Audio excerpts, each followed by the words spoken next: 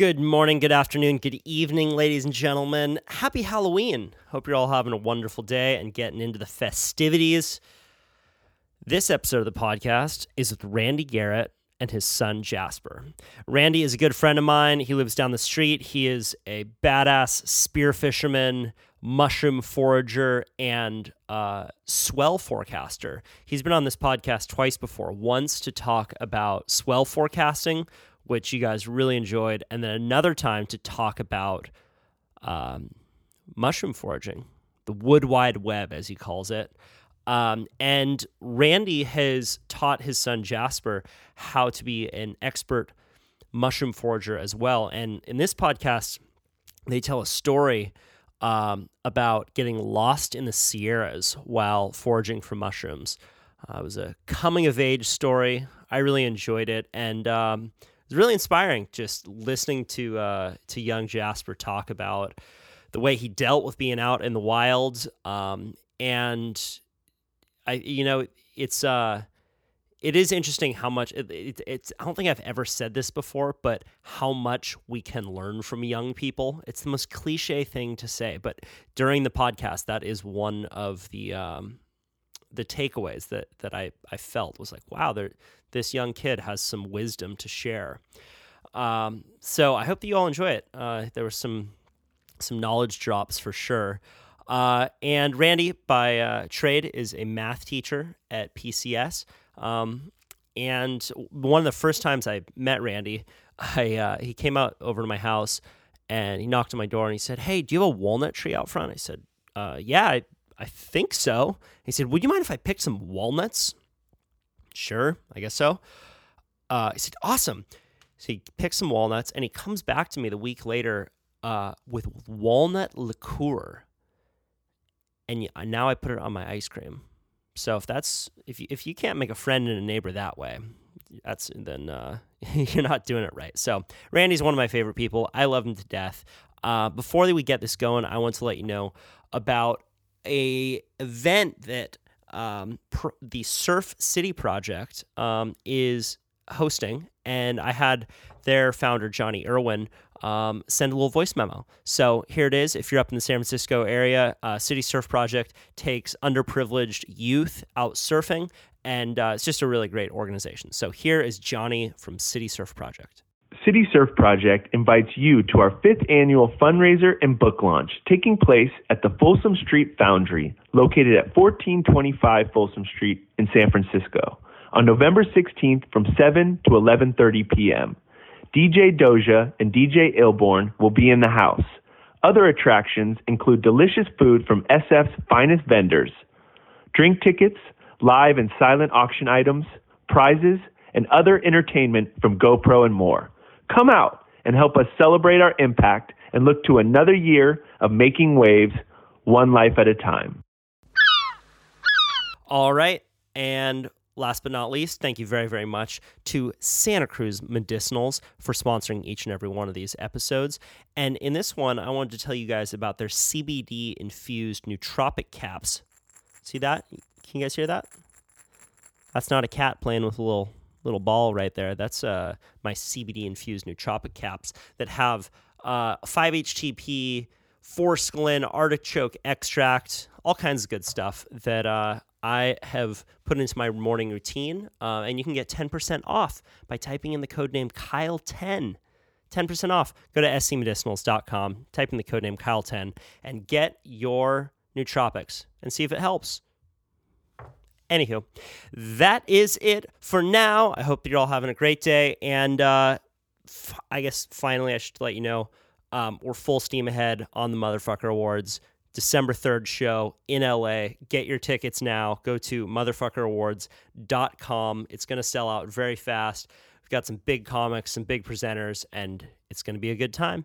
So I hope to see you in person at the MOFAs on December 3rd in LA. And with that, please welcome to the show Randy Garrett and his son, his 13-year-old son, Jasper. Kyle Tierman here. I'm in Cape Town. I was the only journalist in northern Nigeria. Not an adventure until you get lost in Tijuana. You get caught inside by a giant wave, you feel really alone. I love the adventure of waking up and not knowing what will happen and that being my job. I'm standing at a desert oasis right now. A lot of tourists don't see this part about Bali. Smiles and thumbs up. Welcome to the Kyle Tierman Show. That was pretty good. All right, Jasper and Randy, here we go. We are talking about mushroom sales. So you guys have a joint business, two fun guys, and you sell local mushrooms to businesses here in Santa Cruz. Yes. And you guys split it 50-50, Yeah. equal business partners. Now we do. We More or did. less. Some heavy negotiations have been going down. Yeah, that's for sure. I think your father has the upper hand in those negotiations. But Yeah. sadly, but you're quick-witted, and you are now brokering the deals with the restaurants, and that's where the real power in the business true. goes. So you're getting the marbles back into your court now. So what does a restaurant negotiation look like? You have a big box of morels that you just picked. Yeah, from the Sierras. So essentially what we'd do is we'd walk in, talk to like the person at the counter, right? We'd say, we got blank pounds of morels here. We were wondering if you guys were looking to buy them. And generally the person will either say yes or I'll check in with the head chef. So the head chef will come out and ask us how much we got and how much we're asking for them. So we'll generally explain it like 20 a pound. And they'll say, all right, it's fine. I'll take this many of them. So say it works, and we just so we essentially just hand the morels in. They'll generally have some sort of container to hold them in, bring them back, and they'll write us a check, and we get out of there. Yeah. And we have also in the past when we've come out of the mountains with a lot. And when I say a lot, like 100 pounds or so of morels. That's a successful trip. That's a pretty successful trip.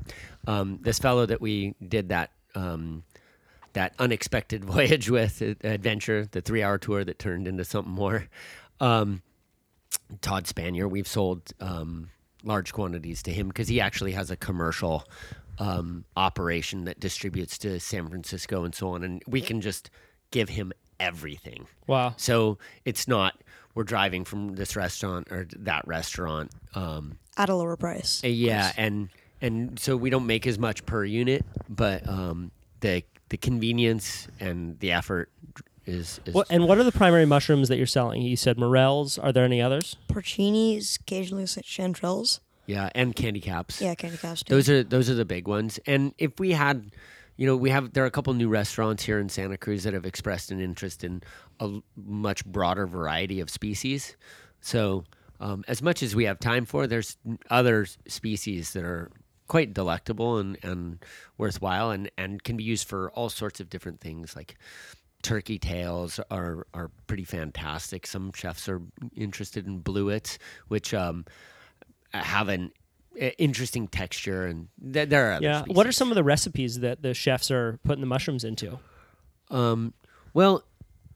Just as an example. Yeah, so the morels I know have pizzas? What's that? Pizzas? Yeah, Usually? they put them on pizzas for sure. But so Alderwood, a restaurant in town, that chef Jeff is re-drying them and then reconstituting them in a bone broth, and then sautéing them up with some fat, and then throwing a few other interesting things on top of them, Right. herbs and so on, and then making a container filled with them, and then it's reheated and added to a dish. Right. And morels are super earthy and meaty and flavorful, and they complement meat dishes really well. So honestly, Jasper and I have tried them a couple times from various restaurants that we sell to, but our sort of big thing that we do is when we're camping, we eat a lot of them ourselves.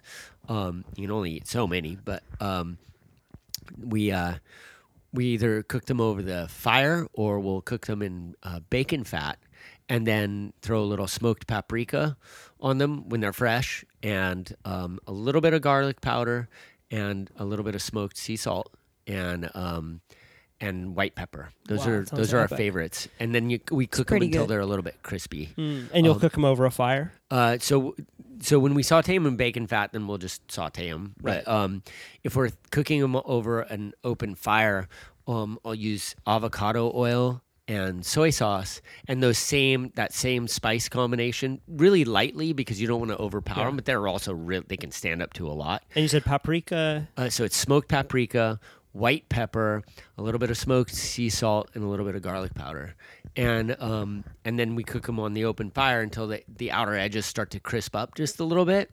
And the inside's really warm and meaty. And when they come off that fire, it's like instead of roasting marshmallows, you're roasting morels. Oh, morels are so tasty, too. As you said, epic. Yeah, they're pretty. Epic. The campfire meals it's pretty silly. So Jasper, for people who are not mushroom foragers, they're hearing for the first time that you guys are selling mushrooms to some of the best restaurants in town, and they think, wait, isn't that dangerous? How do you know that these mushrooms aren't poisonous? What would you say to them? It's a good question. Well, the certain kind of mushrooms we're picking is pretty noticeable. However, there are a couple like lookalikes. Good for one. The trick is just generally knowing your stuff really well. Other than that, you can't really do anything to discern them. So you have like a book and you're looking through each one, which seems really, really inefficient. But do you feel confident Yeah. in identifying the mushrooms that you're selling? Definitely. Yeah. So like if someone asked you to describe a morel, how would you describe that mushroom? No gills. There might be a little powder coming out of all the little like sockets it looks like full of holes. And it looks really, really wrinkly. All right. And the habitat as well. Yeah. Jasper, and years of experience, Jasper has been picking morels with me for years and years and years. Maybe 7 years you've been doing morel hunting with me. And then before more. that, I was carrying him in the woods. I mean, he was looking in the forest and looking at sunlight coming down through trees in a baby Bjorn while I was foraging mushrooms. And I would just talk to him the entire time and tell him what I was finding. And then once he could walk, we were going into the woods. And I mean, there's a really funny story. I don't even know if you remember this, but we were on county lands and this very enthusiastic couple came walking by, and you were, I think, 5, and they had a basket. And Jasper walked over to the couple and looked. He said, "Oh, can I look in your basket?" And he stuck his nose in there and started going through it. And he looked up and he said, "You shouldn't eat any of these." He said, "And this is an Amanita phalloides. It will kill you." And the couple just stood there flabbergasted. And we came over and they said they looked at us a little bit oddly, because it's not every day that a young kid busts out the Latin name. Wait, how old was Jasper? He was about 5. About 5. Yeah, he's 13 now. And so I looked in and I said, oh yeah, no, he's absolutely right. If you're taking these to the fungus fair for show and tell or to ask, great, but don't put any of these anywhere near your mouth. Wow. And did they know? They had no idea what they were doing. Whoa. Yeah, they had no idea. That is so crazy. It is pretty crazy. And, you know, the hunting process with the two of us, the foraging process, we're really meticulous about quality. So we see, even when we harvest 500, 600, 700 particular individual mushrooms, we see each one of them 3 times before a handoff. And that is the harvest, and then the triage and separation. That's the second time. And then the third time is the delivery, where I go through again and with Jasper to make sure that nothing untoward has slipped in, that there isn't any duff in there, aren't leaves or twigs. We don't want to give them any of that, because then it looks like you're packing your product with extra weight, and it makes more labor for them. So if you're going to sell to really high quality restaurants, you need to be really meticulous. Yeah, they I mean, want he's high quality super ingredients. meticulous. Yeah. For sure, like I'd say probably the most important part is while you're hunting them is just each one you want to break off the very bottom, right? Because that's where a bunch of dirt is. Yeah. And most restaurants hate it when you leave the tips on in the bottom, because it's just a bunch of extra work for them. And it's easiest to do it there while you're still harvesting them instead of going through each one after you're already done. Right. And having to do it then. So they appreciate the meticulous work before they identify them themselves. Absolutely. Our motto is leave the forest in the forest. So It's a good motto. And you're just picking fruit otherwise. Yeah. And how much do morels go for? At the beginning of the season, maybe $25, $30 A pound. For a pound? Yeah. Yeah. Later on, 15. Yeah, it's dropped as low. The lowest price we've ever gotten was $6 a pound, and that was in Montana. Yeah, and it was for grays as well. Yeah, it was for really high quality mushrooms. That mushrooms. wasn't like July though. In California, those mushrooms, it was a little bit of a macroeconomics experience for Jasper. Right. Because in California, those mushrooms, Jasper looked at me and he said, "Dad, we'd get $20 a pound at least for these in California." What an amazing business lesson for you to be able to negotiate with restaurants, and as well as see how a product will go for a different price in different areas. Well, I mean, it's pretty neat. I mean, so for sure over the years, I'd say I've gotten like a sense for how much a price would be for a pound. Like later on the season, earlier on the season, it's a pretty helpful skill to do when dealing with restaurants. Like, otherwise, if you don't, like, some restaurants will say, like, 15 a pound when they should be, like, 25. Mm-hmm. So it's definitely, I'd say, an important skill if you're planning on selling. And what do you like about mushroom hunting? Just fun. I've always enjoyed, like, finding things that other people don't see. And it's just, like, kind of in line with that. Plus, like, making a profit out of it. And it's amazing just, like, finding them, picking them up, and like collecting them and seeing how much you have. Yeah. All right. So, and you wind up being outdoors. For me, spending the time with my son outside and doing this adventurous, educational, and really fun thing, and where we get to eat really well out of it as well. For sure. And just see, like Jasper said, you get to see things that you might not otherwise see. yeah. Even here in town to all the way out in the Sierras. I mean, we do these weekend trips in the springtime out to the Sierras for morels, and I think more fondly on that than most of any trip that I've taken. Yeah. Yeah, you took me out mushroom hunting here in Santa Cruz to a spot that I had never been. And it's a good reminder that even if you're still in a place that you feel very familiar with, there's still aspects of it that you don't notice. Yeah. And you can always discover new aspects of something that seems very familiar. Yeah, definitely the case. So, I want to hear about this trip. Yeah. Well, So this was when did this happen? last summer, And where were you? Spicer Reservoir up in the, which mountains was it? Sierra Nevada. Yeah, Sierra Nevadas, Yeah. of course. Okay. On the Donnell Fire. Yeah. And what was your mission? What were you going for when you were on this trip? We meant it only as a couple-hour scouting trip across the reservoir. Yeah, we had to take a boat across the reservoir because where the fire was really inaccessible otherwise. Yeah, it didn't really go as planned. So what does a scouting mission entail? Well, we knew we were a little early in the season. I mean, it was late in the season, but it was early for this area because of the altitude and how much snow there was in the mountains last spring. And so we didn't really expect to hit it super big.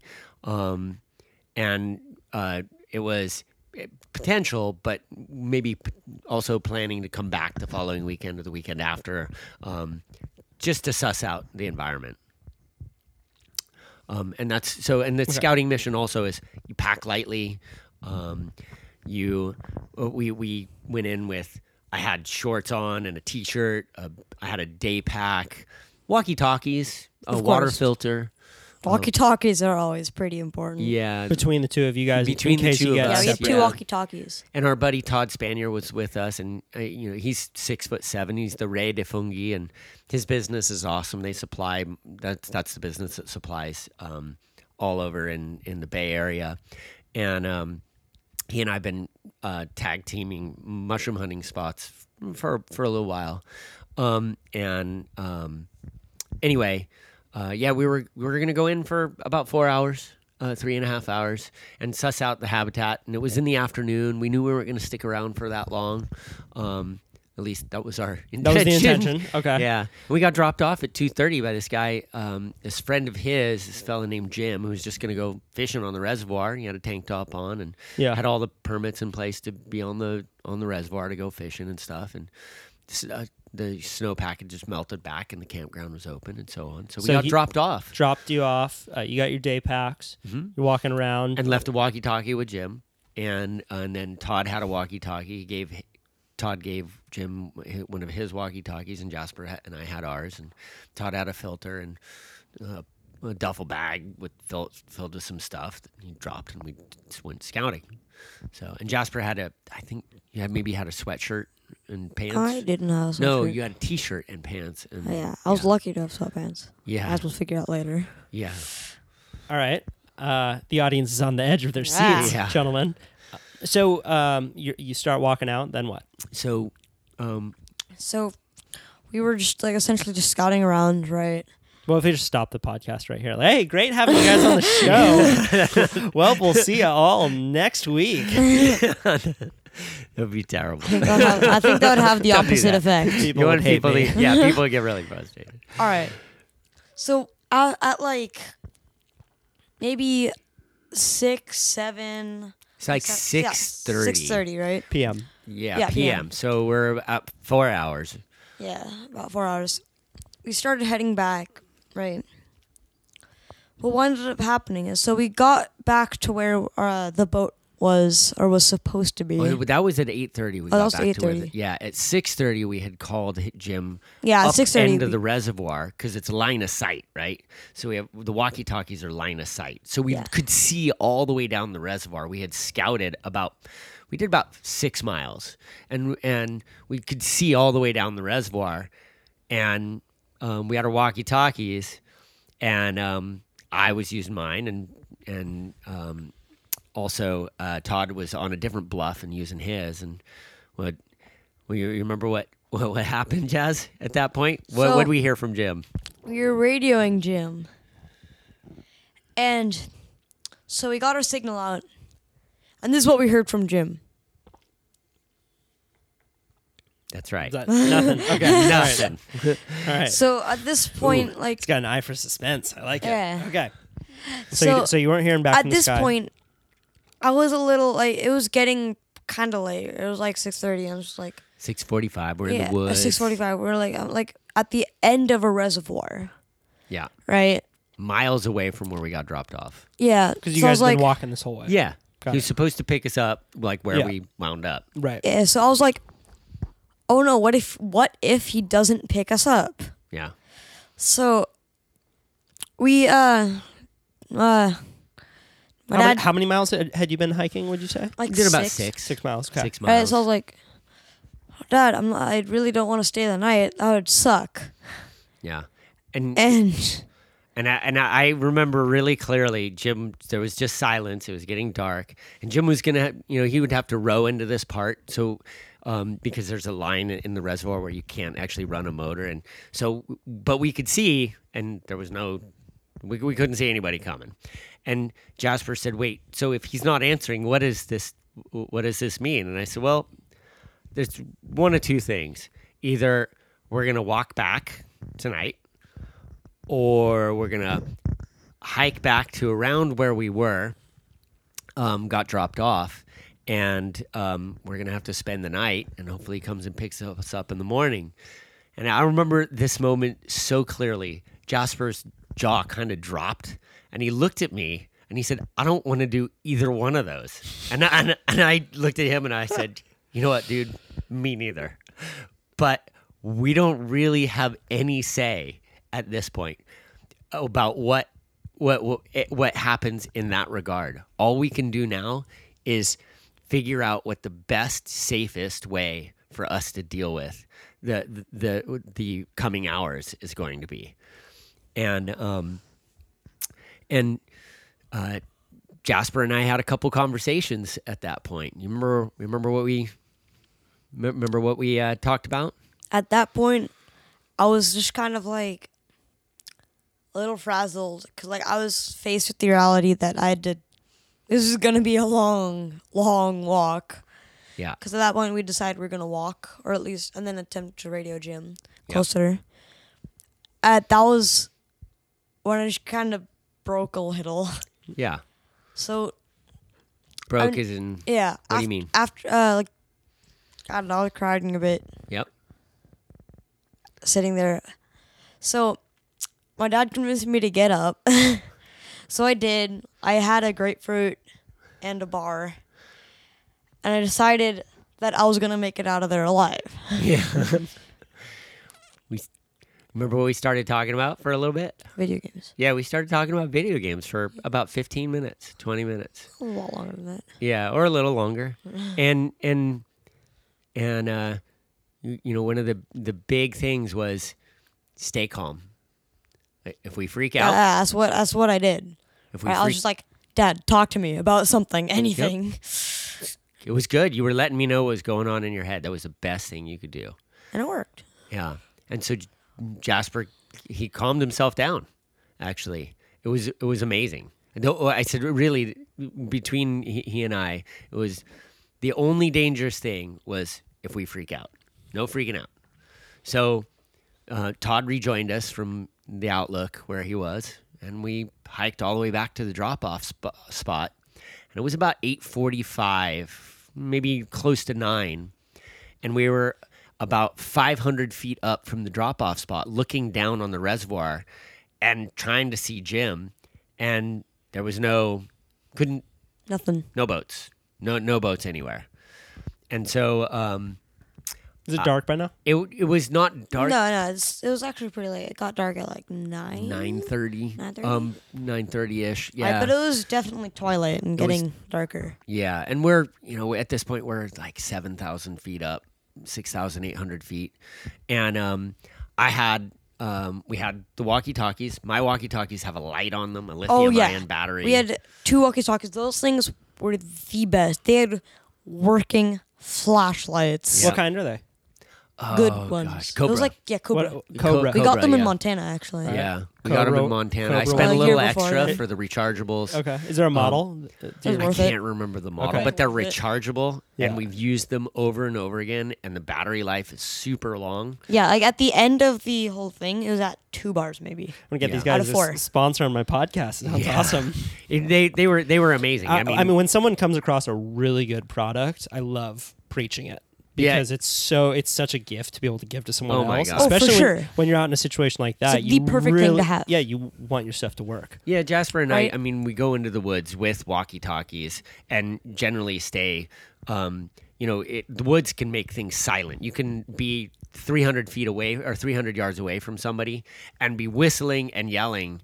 And if there's a bunch of trees in the way in a hillside, then might not hear you. Yeah. So that's why we have walkie-talkies.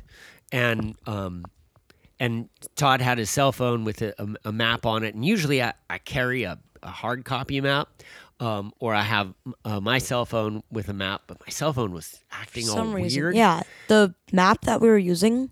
Were you using Failed. OnX? On X. Yeah. Usually On X is just, I love that thing. And Yeah. for some reason, none of my map apps were loading up on my phone. And He sent him an angry email. Oh, God. I did, but it's in. I don't know if it was. I think it might have been a hardware problem, but I can't really say. Yeah. It's, Or the maybe you phone- need to download it beforehand. I did. You did download beforehand. I always do. Yeah. And now I download on 3 different maps Right. before we go, and I take a hard Use copy. Google Maps as well. Yeah. So that and Gaia GPS. I haven't used Gaia. Yeah. But I use Hunter X for hunting, and that's OnX. OnX. Sorry. Yeah. Yeah, I use OnX, and it's great. Fantastic. Yeah. But that works with airplane mode. Right. I mean, you can be on airplane mode, battery saving mode. It's fantastic. Yeah, because it'll still track your movement when you're walking around, and if you want to set up game cams, or I'm guessing for you guys foraging mushrooms, you can set that little X spot and then go find it pretty easily. And we always do. We always lay down tracks. Yeah. And Todd was using all trails, and I had started laying down tracks, which is why we know how long we were hiking for. Yeah. So you use, but I couldn't see it. It wasn't showing up. Ooh. Fortunately, I had studied the maps of this area for hours, just looking at like different climate zones and elevations and so on. And so had Todd. And when all of our technology was on its way, and Todd's phone had gone down later on, we still were able to orient. I mean, mountains are there, the sun, the orientation of the sun, and so on. But I'm getting a little ahead of ourselves. We're up at the top of this precipice overlooking the reservoir, and I can whistle super loudly to the point where my own ears ring. And so we're up there, and I said, I'm just gonna whistle and see if I can get any yelling. So I whistled, and the whole reservoir reverberated with it. And not 5 seconds later, what responded? Bears. And the just about 400 or 500 yards away from us, just on this incline down the rocks across this little valley on the other hillside. And so I whistled again. And what do we hear again? Bears again. And Jasper looks at me all wide-eyed, and I'm like, oh, you know what? They're black bears, buddy. They're big raccoons. Big raccoons. We're golden. I am not worried about black bears. Great comparison right there. If we were in Montana, this would be a completely different story. But black bears, we're good. I'm not worried. So another fear conquered. Yeah. And we proceeded from there. So it's 9:30, 9:45. We had a little powwow, Todd, Jasper, and I. We're like, we're going to walk it. We're going to walk back because we don't know what happened to Jim. Did he get hurt? Where is he? And it would be spending the night where we are, and we're not rigged up for that. So we figured, we could probably do it if we stuck to the old trail, which had already been burned out, and there was slash all in the way because this was a burn zone. Might be 10, 12 miles. And in the dark, after a fire has come through, there's no navigating this at night. And at 12 o'clock, was it, Jasper? 12:15? Yeah, 12. We decided to. Yeah. Oh, because we were actually. It was 12:15 when you decided to walk back. No, that was when we stopped walking. When you stopped walking. Yeah. Got it. We had a bunch of false turns and looked over the edge, and we're like, oh, that's a 20-foot drop. This is kind of dangerous. Let's not take this route. Right. Because there wasn't a moon out or anything, and we had flashlights. No, the moon didn't come out till 1. It was pretty late. Yeah, it was. So, yeah. Why couldn't the moon just come out a little earlier? I know. So we did happen to have in Todd's duffel bag a tarp that he mercifully brought. We were lucky. And it was for laying out mushrooms to dry. Yeah, ultimately. And we had a mosquito net. And a mosquito net. Really, really big mosquito net. Yep. And so we threw the mosquito net over the top of us. We threw a tarp around us, and we all snuggled up for 4 hours. 4 hours, and I was the one who got the most sleep. I got an hour. Yeah. We got visited by bears in the middle of the night. They had to get up and make some noise. Yep. Get up and jumped up and ran around, made some noise. Did you see them? I couldn't see them. Yeah, you could hear them. They were within 30 feet of us. Yeah. They were boom, boom, boom. And you could hear the sniffing. So you threw the tarp around you and then the mosquito net? Yeah, we were all huddled up, right? Yeah. Like a burrito. We were all huddled up. We had tried to wrap the tarp under and around us as much as possible. We took off our jackets, tried to use those as blankets as well. How cold did it get? Well, I didn't have a jacket. Todd did. Todd had 2 jackets. With the wind, it dropped 40? to low 40s. It's pretty nasty. Yeah. And we were near some rocks, so we were somewhat protected, but not great. Yeah. And how did you navigate where you wanted to sleep? What was your strategy? I mean, we were just walking. We found a nice open spot with plenty of ash on the ground and a couple of rocks. A place that, because this area is there's stuff down all over. So there's a lot of the idea of building a fort sounds great, and building a lean-to or something. Well, But we'd already been hiking for 10 hours, and it was dark. We're all super cold, and pretty hard to see, and there's a bunch of stuff down everywhere.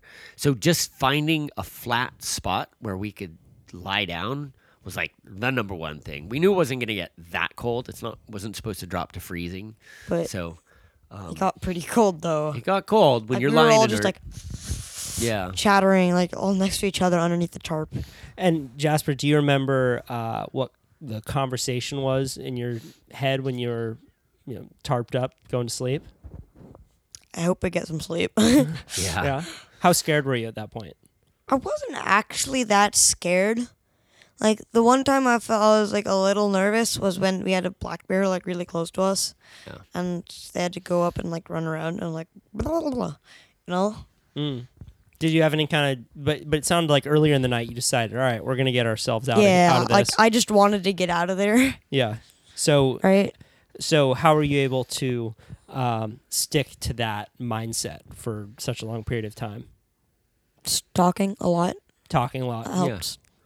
Yeah, Punch. we talked a lot, and we talked about where we were and how to navigate, and at some point I think it was the next morning, because we got up at around 4:45. The moon was out, it was bright, we weren't sleeping anymore, and we just all looked at each Yeah, other. so We're like, we're let's get freezing. up. Let's get up and just start going. Yeah. And right? at this point, with the moon out, you could see pretty well. And so we started moving again. And I remember Jasper looked back at me at maybe it was 6 o'clock in the morning. Earlier. And 5:30. and he said to me, "Dad, this is one of those life milestones, isn't it?" And I said, "Yes. If anybody asks you what you did with your summer, you have a story to tell." And so anyway, he in the moment, it definitely seemed to me that Jasper was cognizant of that this is a special experience. This is not something that's That's for sure. Right. Yeah. And was there a moment for you up to this point where it felt the most intense? Are you asking Yeah. me, Kyle? Yeah, you, Randy. The moment when Jasper got a little wide-eyed at around 6:45 at the epiphany that we weren't going to get picked up, that felt like the serious pivot point. And I knew, Jasper, I knew you had it in you. It just, for me to make sure that you knew I knew, and that we were going to pull this off. And at that moment, like once you came down from being pretty reasonably concerned about our situation, I felt like we got this. We could do 20 miles. I know we can. The kids hiked.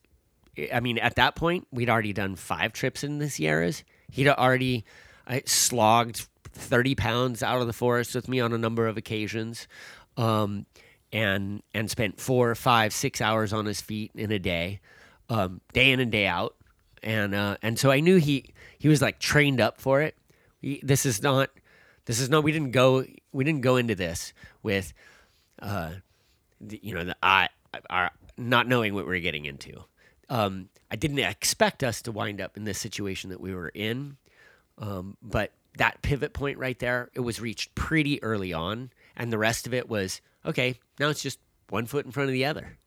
And when you guys got back up from the little bit of sleep that you had, did you know where you were? Yeah. And you knew the path to get back out. Yes. And the goal here is to meet your friend now at the place that he dropped you off. No, so we were already well past that. To the next. Yeah, we were next going to go place. to the edge of the reservoir and try and radio him again, and do that at around 9 o'clock in the morning. Okay. And if he didn't answer, then we had a way forward. Actually, Okay. we knew that at the bottom of the reservoir there was a trail over to a road that I had actually driven down to check out. Like we had surveyed this area to check out to see if there's road access to that point. And there was, with a little asterisk that I didn't account for. But, that's... yeah, we knew where we were going. Right. And it was just slow going because the trail that was there before the fire was just wrecked. But you could see where the fire crews had gone through. They had tied little red tape, and we paid attention to that. But The red tape was so helpful. yeah, and where trees had been cut, you knew that people had gone through there, and that was all happened at when the fire was on its way out. So that, but we were for sure the first people that had done this trail since the fire in the previous fall. Sure. So you're walking now. After it's still dark out, but you're continuing to walk after your nap. Yep. And what next? And so, do you remember? So, Jasper, do you remember at around 8 o'clock or so when we came around the corner? Do you remember the first thing that we saw that moment of, oh my gosh? Oh, let's rewind a bit to about 4 o'clock. Oh, okay. I forgot. Well, I just want to explain something. Okay. So, I remember that spot clearly right after we had decided we're not gonna get any sleep. Yeah. We got up. I just resolved, so they gave me the tarp so I could huddle up around it. So I was plenty warm. I definitely wasn't gonna freeze anytime soon. And right there, I just decided this is just gonna be one big hike. I'm probably gonna see some cool stuff. Yeah. So turns out that was true. And the one thing I hated about that hike was mosquitoes. There were a lot of mosquitoes. Cool. But where there are mosquitoes, there are mushrooms because there's water. Wasn't a lot of mushrooms. So you deal with the skeeters quite a bit on your trips out there. Well, that's for sure. Yeah. All right. So I was just running around, smack, smack, just whacking them off Todd's back.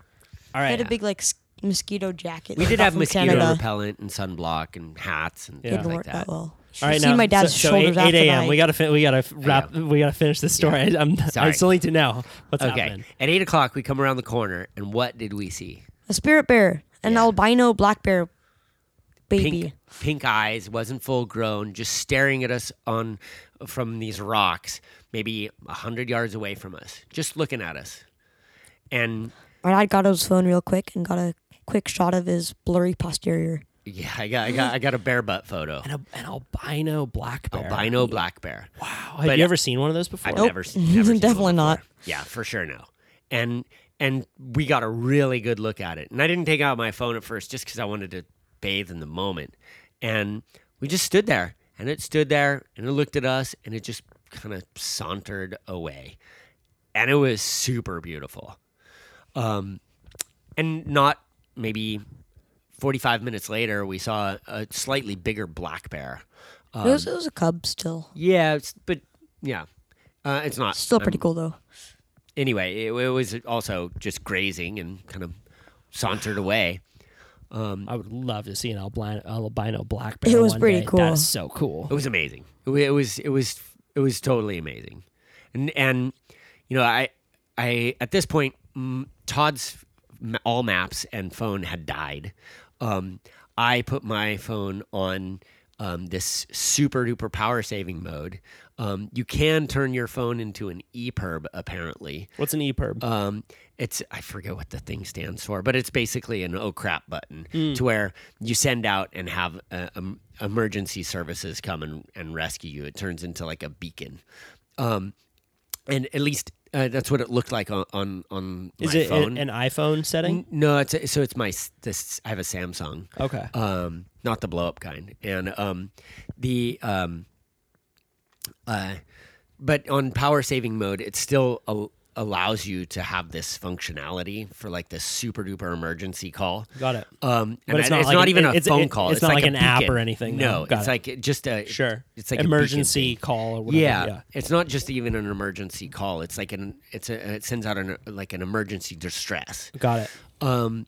But I put my phone, and I don't know how well it would work because it's not like I had cell reception or anything. But Anyway, just in case, I put my phone on the most power-saving mode ever, and this is at this point where my phone stopped functioning as also a mapping, like trail mapper, like mapping our footsteps, so we're not laying down tracks anymore. And that was at, I think, mile 16 when I went back and looked at it. So we're like, that was at about 6:30 or 7 in the morning that I did that. And then we saw those bears where, we knew our orientation and so on, but I also knew we're moving pretty slowly because it's just hard to get through a lot of this territory. And Jasper was in this clearing headed up to the reservoir, and all of a sudden here's this screech. And you remember what happened then, Jazz? Yeah, there was like this huge bald eagle. Like, how big would you say the wingspan was? Big. It's hard to say. Oh, it's 5 feet? Bigger? Yeah, it was big. I don't know. Bigger than, wow. Bigger than 5 feet wingspan for sure, because it was like really big. Flew at Jasper and over his head by like 10 feet, just above his head. Pretty sweet. Screaming and flew by. And we were just, what? Like, no way. That's so cool. We had just made like this 1,000-foot climb up out of this valley up towards the reservoir, and Jasper along the way was throwing snowballs at me from the snow because along the north facing side. And at this point, when he's throwing snowballs at me, I'm like, we're gonna make it. The kid's like goofing around, having fun, and frankly, it felt really good to have him just be playing and dropping snow on me because it was starting to get kind of hot. Yeah. And then we had this moment with this bald eagle, and then we kept on hiking and got up to the edge of the reservoir so we could see the water. And Todd and Jasper and I called, and it was 8:39 at this point, and I got onto the line that we had, the number that we had designated. Jim, did you hear me? And he's like, yeah, I got it. Batteries went dead. Holy smokes. I'm so happy to hear from you guys. And just hearing his voice was delightful. Just like a moment of unanimous excitement. Just like, yeah, Jim. Woo! And at this point, he was getting ready to drop the boat back in, and he had explained briefly on the CB, and this is clear to me that he had pulled up because the wind had started ripping down through the reservoir pretty hard in the evening, and he also only had a tank top and whatnot, but it was also getting dark, so it was getting a little unsafe for him to be out there as well, because navigating in the dark, inappropriately attired in the dark without like a light on your boat or anything like that's also kind of dangerous. Yeah.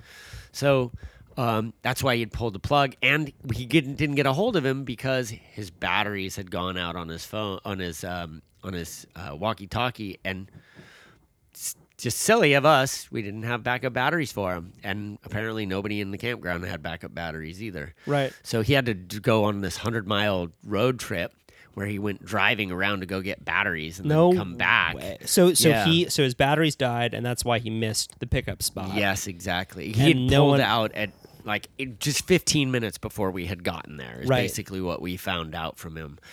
And you know, he was I think psychologically he was not stoked. I'm sure he was like, my buddy. A dad and his son spent the night in the woods. Like, I don't know if I should call emergency services or whatnot. And Todd and I like, hoping he didn't call them because it's really expensive. Yeah. And we knew we were getting out. It's just going to be uncomfortable, right? And so, it's a perfect situation because it's all psychological danger unless you do something really stupid. Unless somebody like a broken ankle or something slipped on something, then it's all like, oh, then crap. it's a whole totally different situation. Yeah. And that usually happens if you panic. That's which is exactly why it's so dangerous to panic. Which is why also just so many situations that seem really dangerous are only dangerous if you can't manage your mind. That's exactly correct. And so this is a point actually in the story where it's very clear to me in retrospect that we made a huge mistake, because we should have had him come over to near to where we were at the top of the reservoir and pick us up on the boat. And instead we said, oh, it'll be easier. You don't have to drop the boat. You can pick us up at the bottom of the reservoir. We had remembered a bridge and a trail, and he drove down and confirmed that he had seen that. And so we decided to hike down to the bottom of the reservoir. You remember, Jasper, what we saw when we got down to the bottom of the reservoir, which is about 1,000-foot drop down to that little valley? You remember what we saw where the trail was supposed to be? Yeah.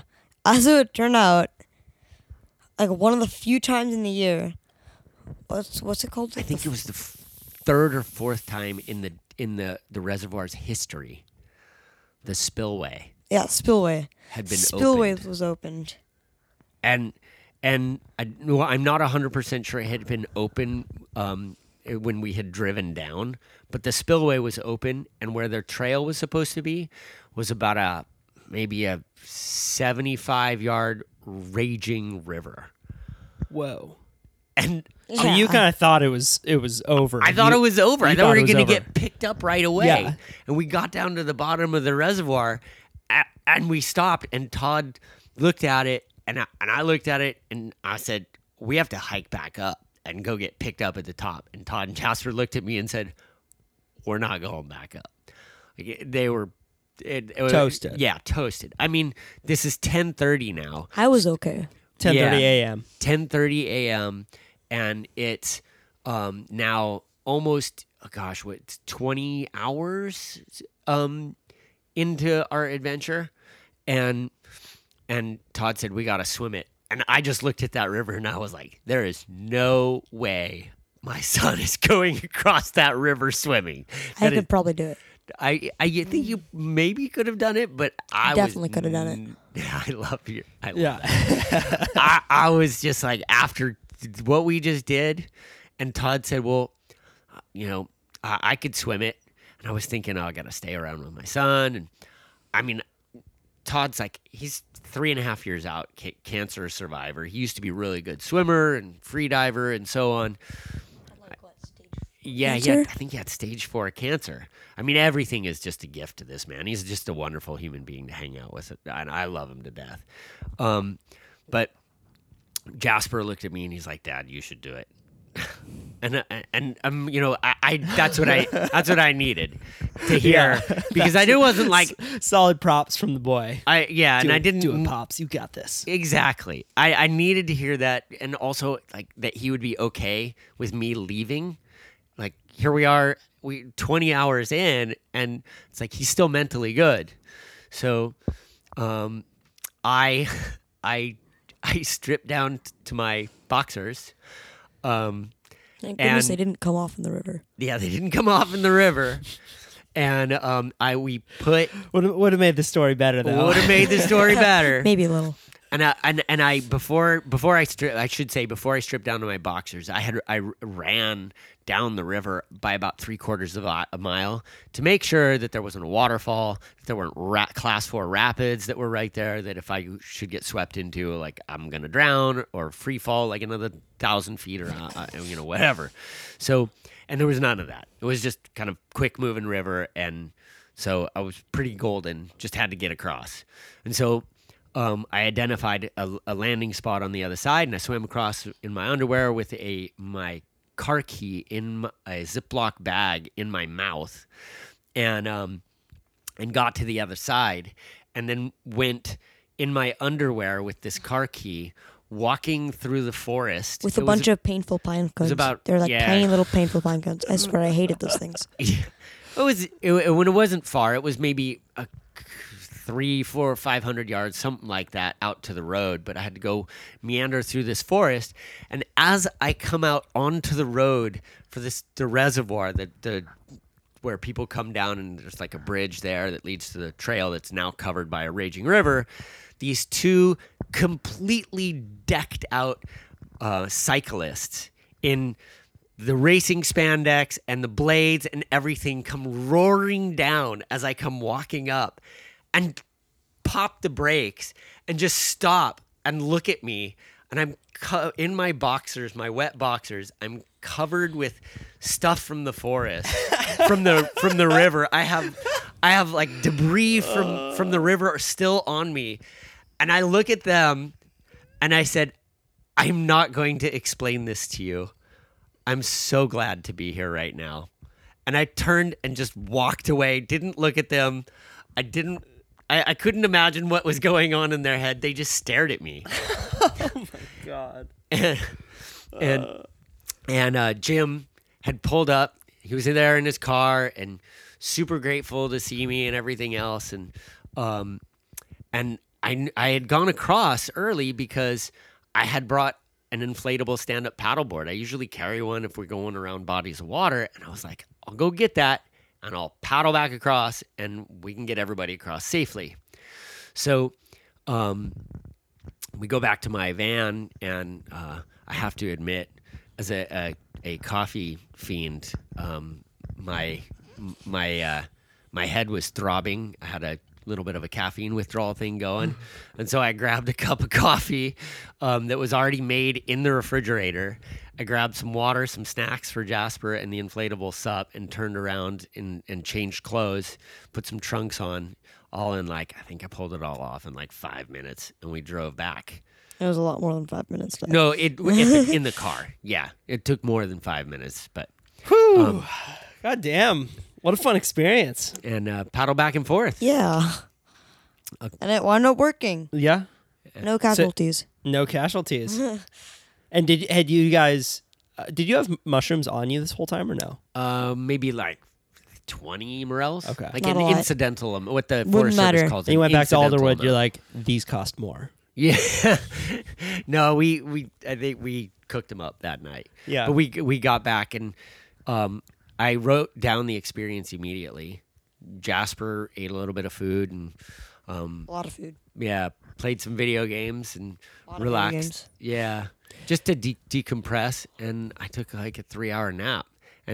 And looking over my phone when I charged it back up again and mapping out what we did, I realized that we did 22 miles in 22 hours.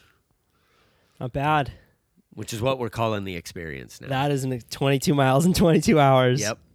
Man. So here's my question. And this is something that I'm just really interested in. From father to son, you're taking your boy out on these amazing adventures that some people would deem too risky.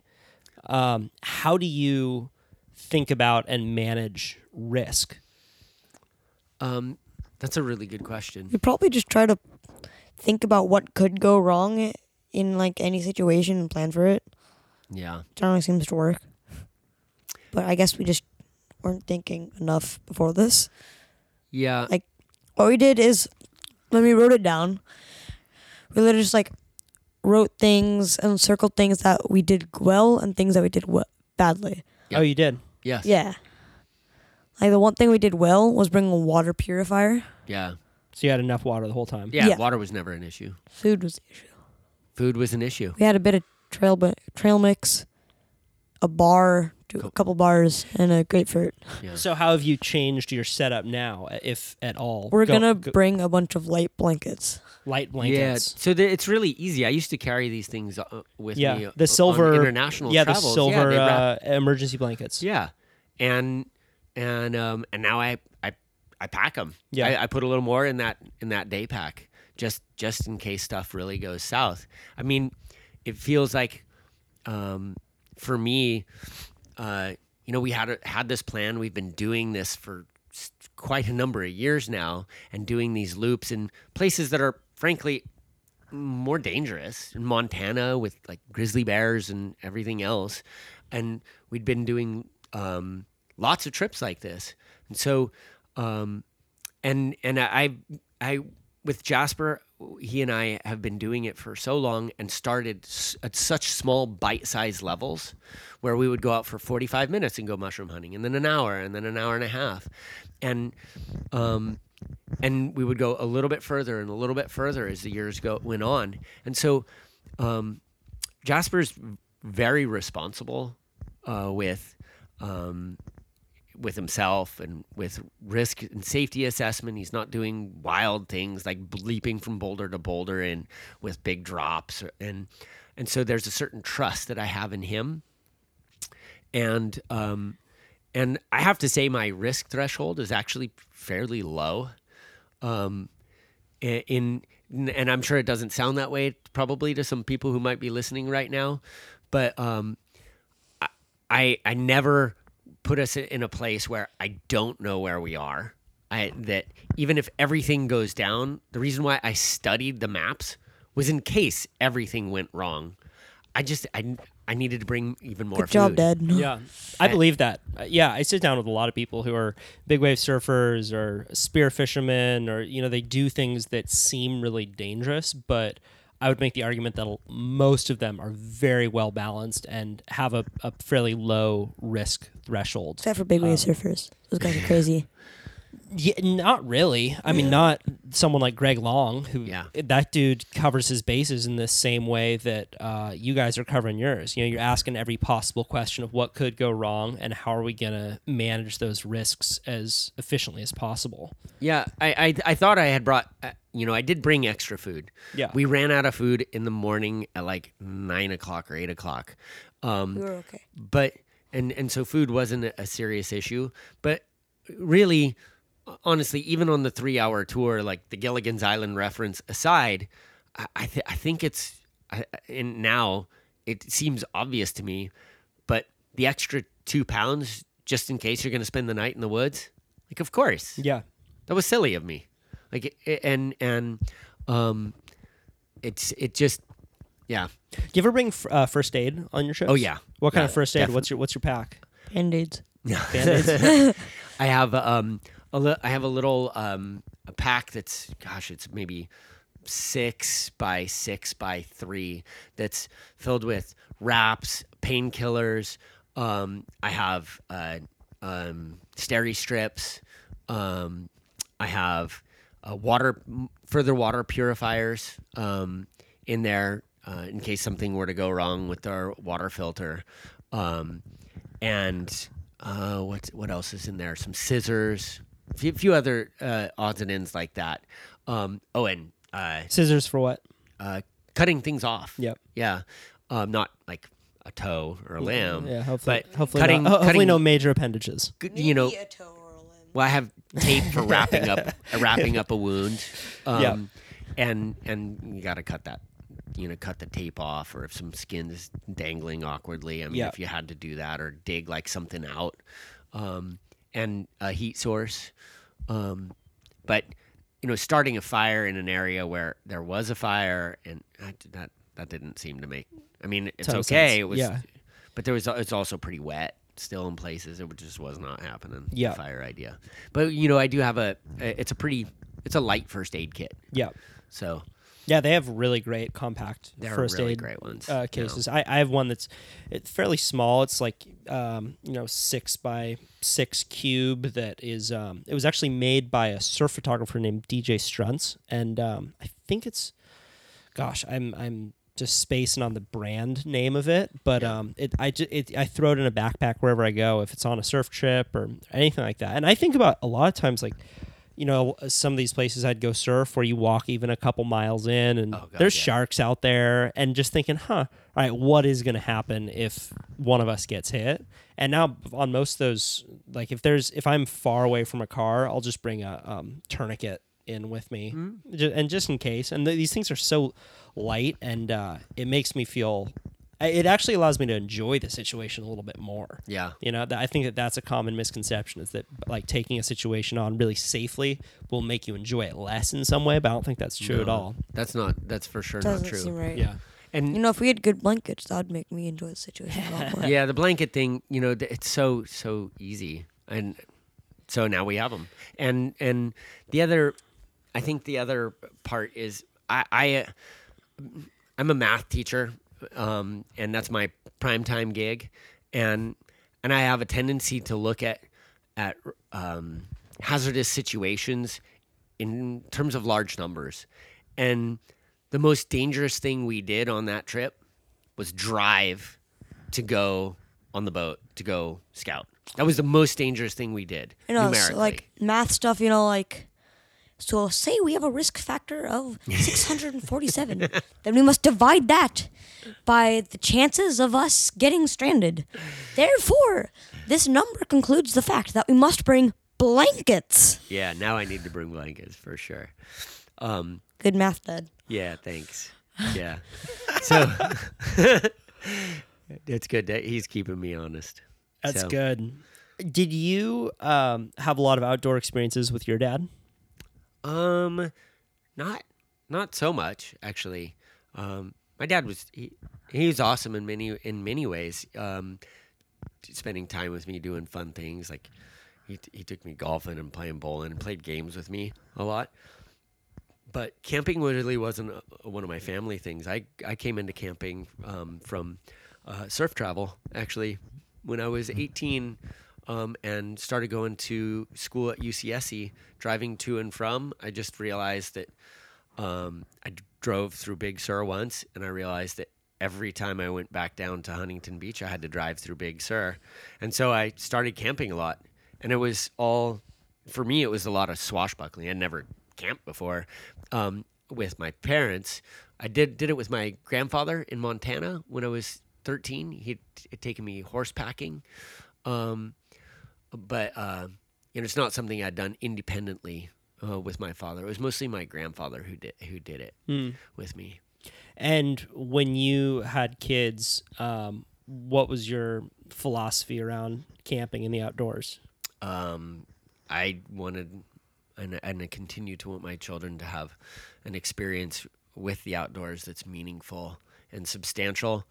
And this may also come as somewhat of a disturbing thing, but my wife and I took Jasper camping when he was 2 weeks old in Big Sur.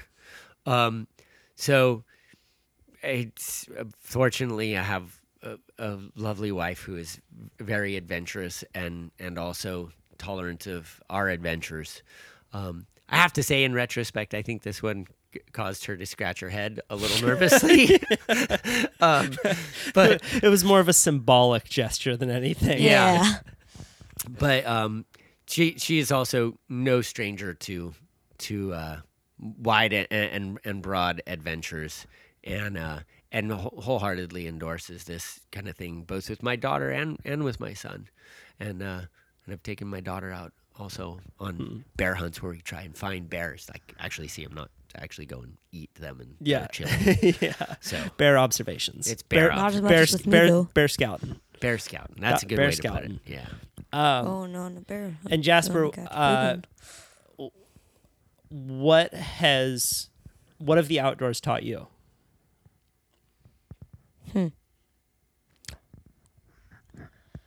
That's a difficult question. Well, definitely, if it ever comes to something like being stranded anywhere, it's definitely going to help with a lot of life skills. And, I feel like it's like, hopefully I don't need to use it in difficult situations later. Well, actually, maybe just for the experience, but yeah. I mean, I feel like it's going to be worthwhile just to help later on in situations outdoor, because that's probably going to happen. All right, so follow-up question. How have the outdoors changed the way you feel about yourself? Well, I now know I can hike for 22 miles in 22 hours with only an hour of sleep. Yeah. How about it? Yeah, you didn't, and you didn't know that before. Oh, no, I thought I needed 9 hours of sleep a night. Well, That's not going to happen a lot. you do in general, but as a one-off, It's a one-off, yeah. you can push yourself beyond what you. When thought your brain you were goes into survival mode, it's Yeah. kind of crazy what you can do. If someone were to ask you, before that trip, do you think you can go 22 miles in 22 hours with an hour on sleep? Well, and I didn't know would I could do it before the trip either. What would you have said? If I would have asked you that question before. I'd probably say I'd do my best. Yeah, which is what he did. It was an amazing father moment at the very end to see him, have him throw the epiphany, like the moment was him throwing snowballs near the edge of that reservoir, and then also giving me license to go and swim that across the river because he was still mentally solid, and I knew you could do it. I didn't think Todd could. well, I think Todd probably could have done it too. But, Maybe. I it's could have done it. that you were still together enough at that point. Just it made me very proud of how you comported yourself, and I feel like my job as a parent is to build in my own obsolescence. What I mean by that is that you are an independent human being who can find your way through challenging situations, which will Sounds about undoubtedly arise. I'm sorry, what's that? Sounds about right. And this seems like a really fun way for us to be doing it.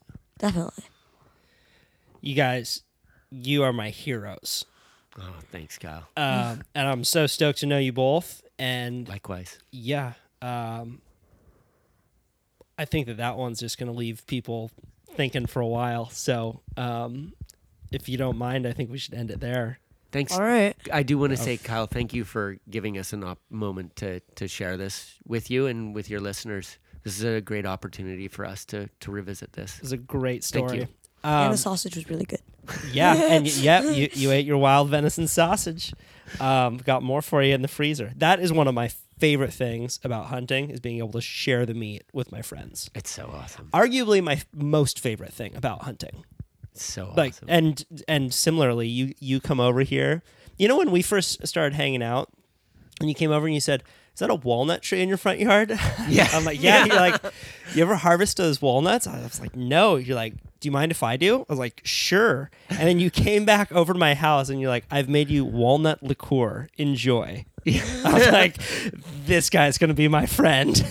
Oh man, it's awesome. So, just real quick, what are some of the places where people can get started mushroom foraging on their own? Just easy. Well, you see, jumping that's off hard to do points. without giving away any of our spots. Okay, no, no, not spots, just resources, good books or any resources like that you recommend. Yes. Number one is to wherever it is you walk, start to notice mushrooms. Start to look for them. Any kind of mushroom. They're all over. They'll be breaking through pavement. They'll be in planter boxes. They'll be on the planter box. They might be growing out of some of your wooden furniture that you've left derelict in your backyard. Mushrooms are all over the place. So just start seeing them. They provide an amazing ecological service. And once you start seeing them, let that stoke the fire of your curiosity. And as far as resources are concerned, a good entry-level text is All the Rain Promises and More by David Aurora. It's funny. You can sit down and read it. It's got witty anecdotes. It's a little dated, which adds to the charm because it was clearly written in the late 70s, 80s. And it has, I think, some 200 species that are pretty prevalent in the central California area, but also show up sometimes in Southern California, a little bit up in Northern California. And then there's a couple of really good filmmakers that have come out and made some exceptional films that help identification. And most notably, I think, is this fellow named Taylor Lockwood, who they're somewhat campy, charming, and with a great eye towards instruction and presentation. And he makes amazing photos of mushrooms. And then there's probably, if this starts to fire up your interest, there's probably a community of people that are really interesting that live on your street or in your neighborhood that have a foraging group that they've started up. So in Santa Cruz, there's the Fungus Federation of Santa Cruz.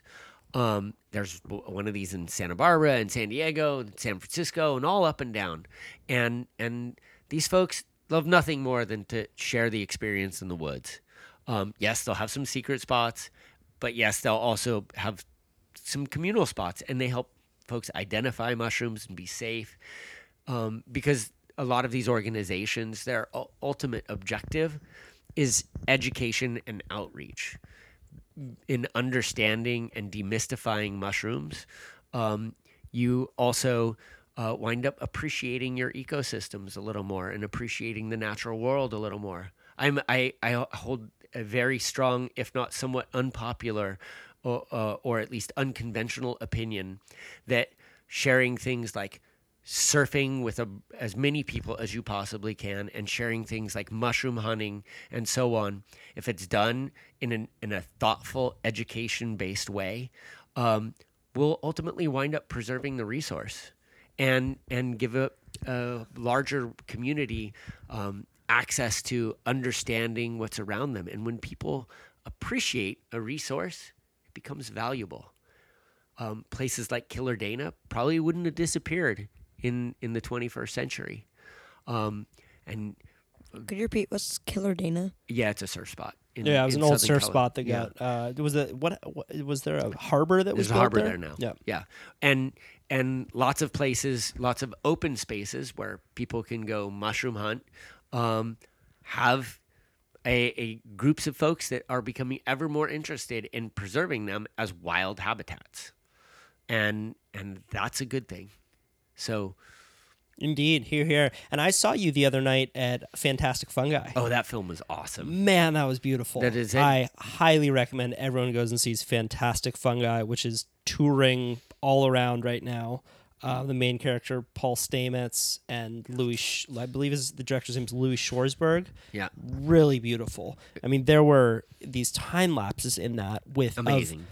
Fungus eating a dead mouse and Yes. fungus just transforming these forests in such magical ways. That is a particularly well done film. Yeah. As an that is more the wow factor of mushrooms. It's one to stoke your curiosity, Yes. not one for education. Yeah. But as you say, you gotta stoke the fire first to get people to want really more. do. You really do. Thank you for bringing that one up, actually. And Yeah. that fellow Paul Stamets, he also is an amazing resource. I mean, he's got a website where he sells all sorts of products, but he also has TED Talks, and he's extremely articulate. Yeah. And in listening to him talk in person that evening, as I listened, I said, this man is a genius. Yeah. I mean, he is so creative and inspiring. Yep.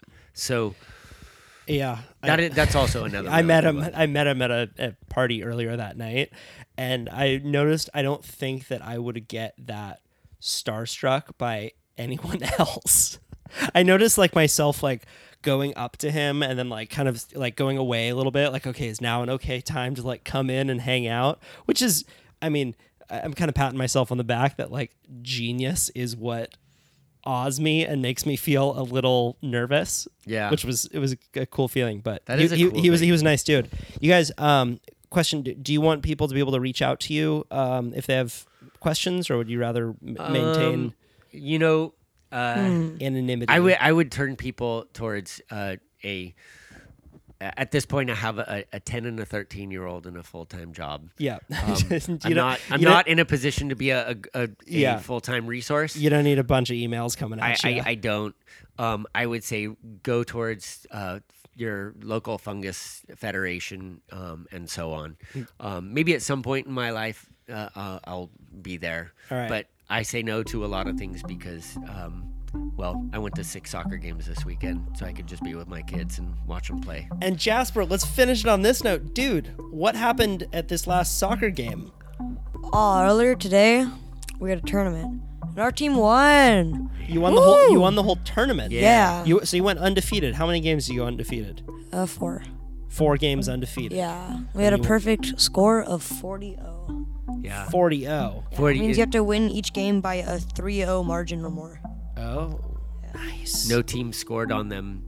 They scored 22 points in 4 games. Jasper knocked in a PK. All right. Well, I will say this, Jasper. When you make it to working age, please let me hire you. Awesome. Thanks, Kyle. All right. Thank you guys so much. Jasper and Randy Garrett. Have a good night. Shaka.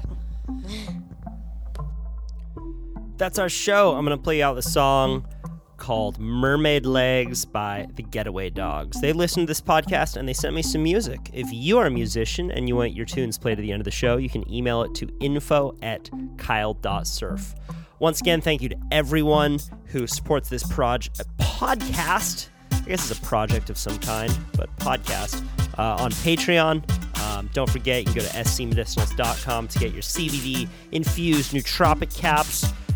Tickets to the Motherfucker Awards are still on sale. Hope you're all having a great day. I will see you very, very soon. I got some good episodes coming out in the days ahead. And with that, sit back, get some time outside, and I hope you enjoy this song called Mermaid Legs by the Getaway Dogs.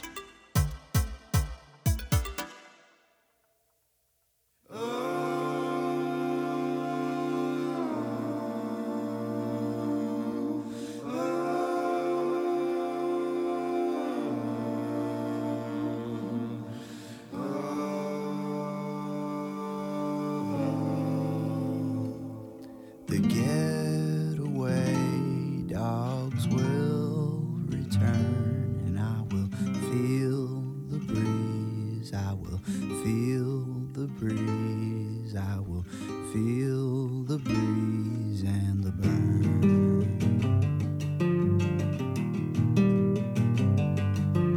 A drowning wick and melting wax, the flame still burning hot, so hot it's blue.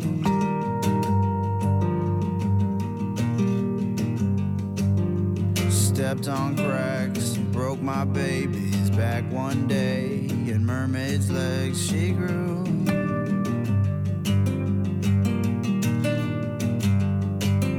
With foolish words, the one and last resort will pull these cricket moments through.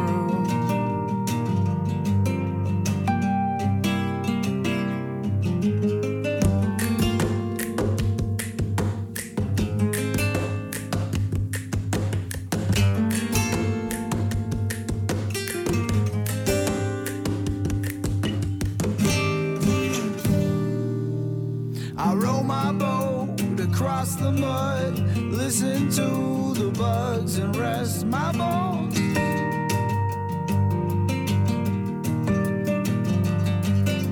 Well, summer comes with all its fairs, and I don't care, I don't care, I don't.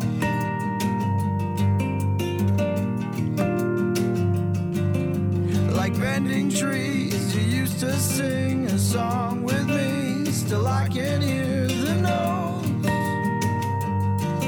the notes.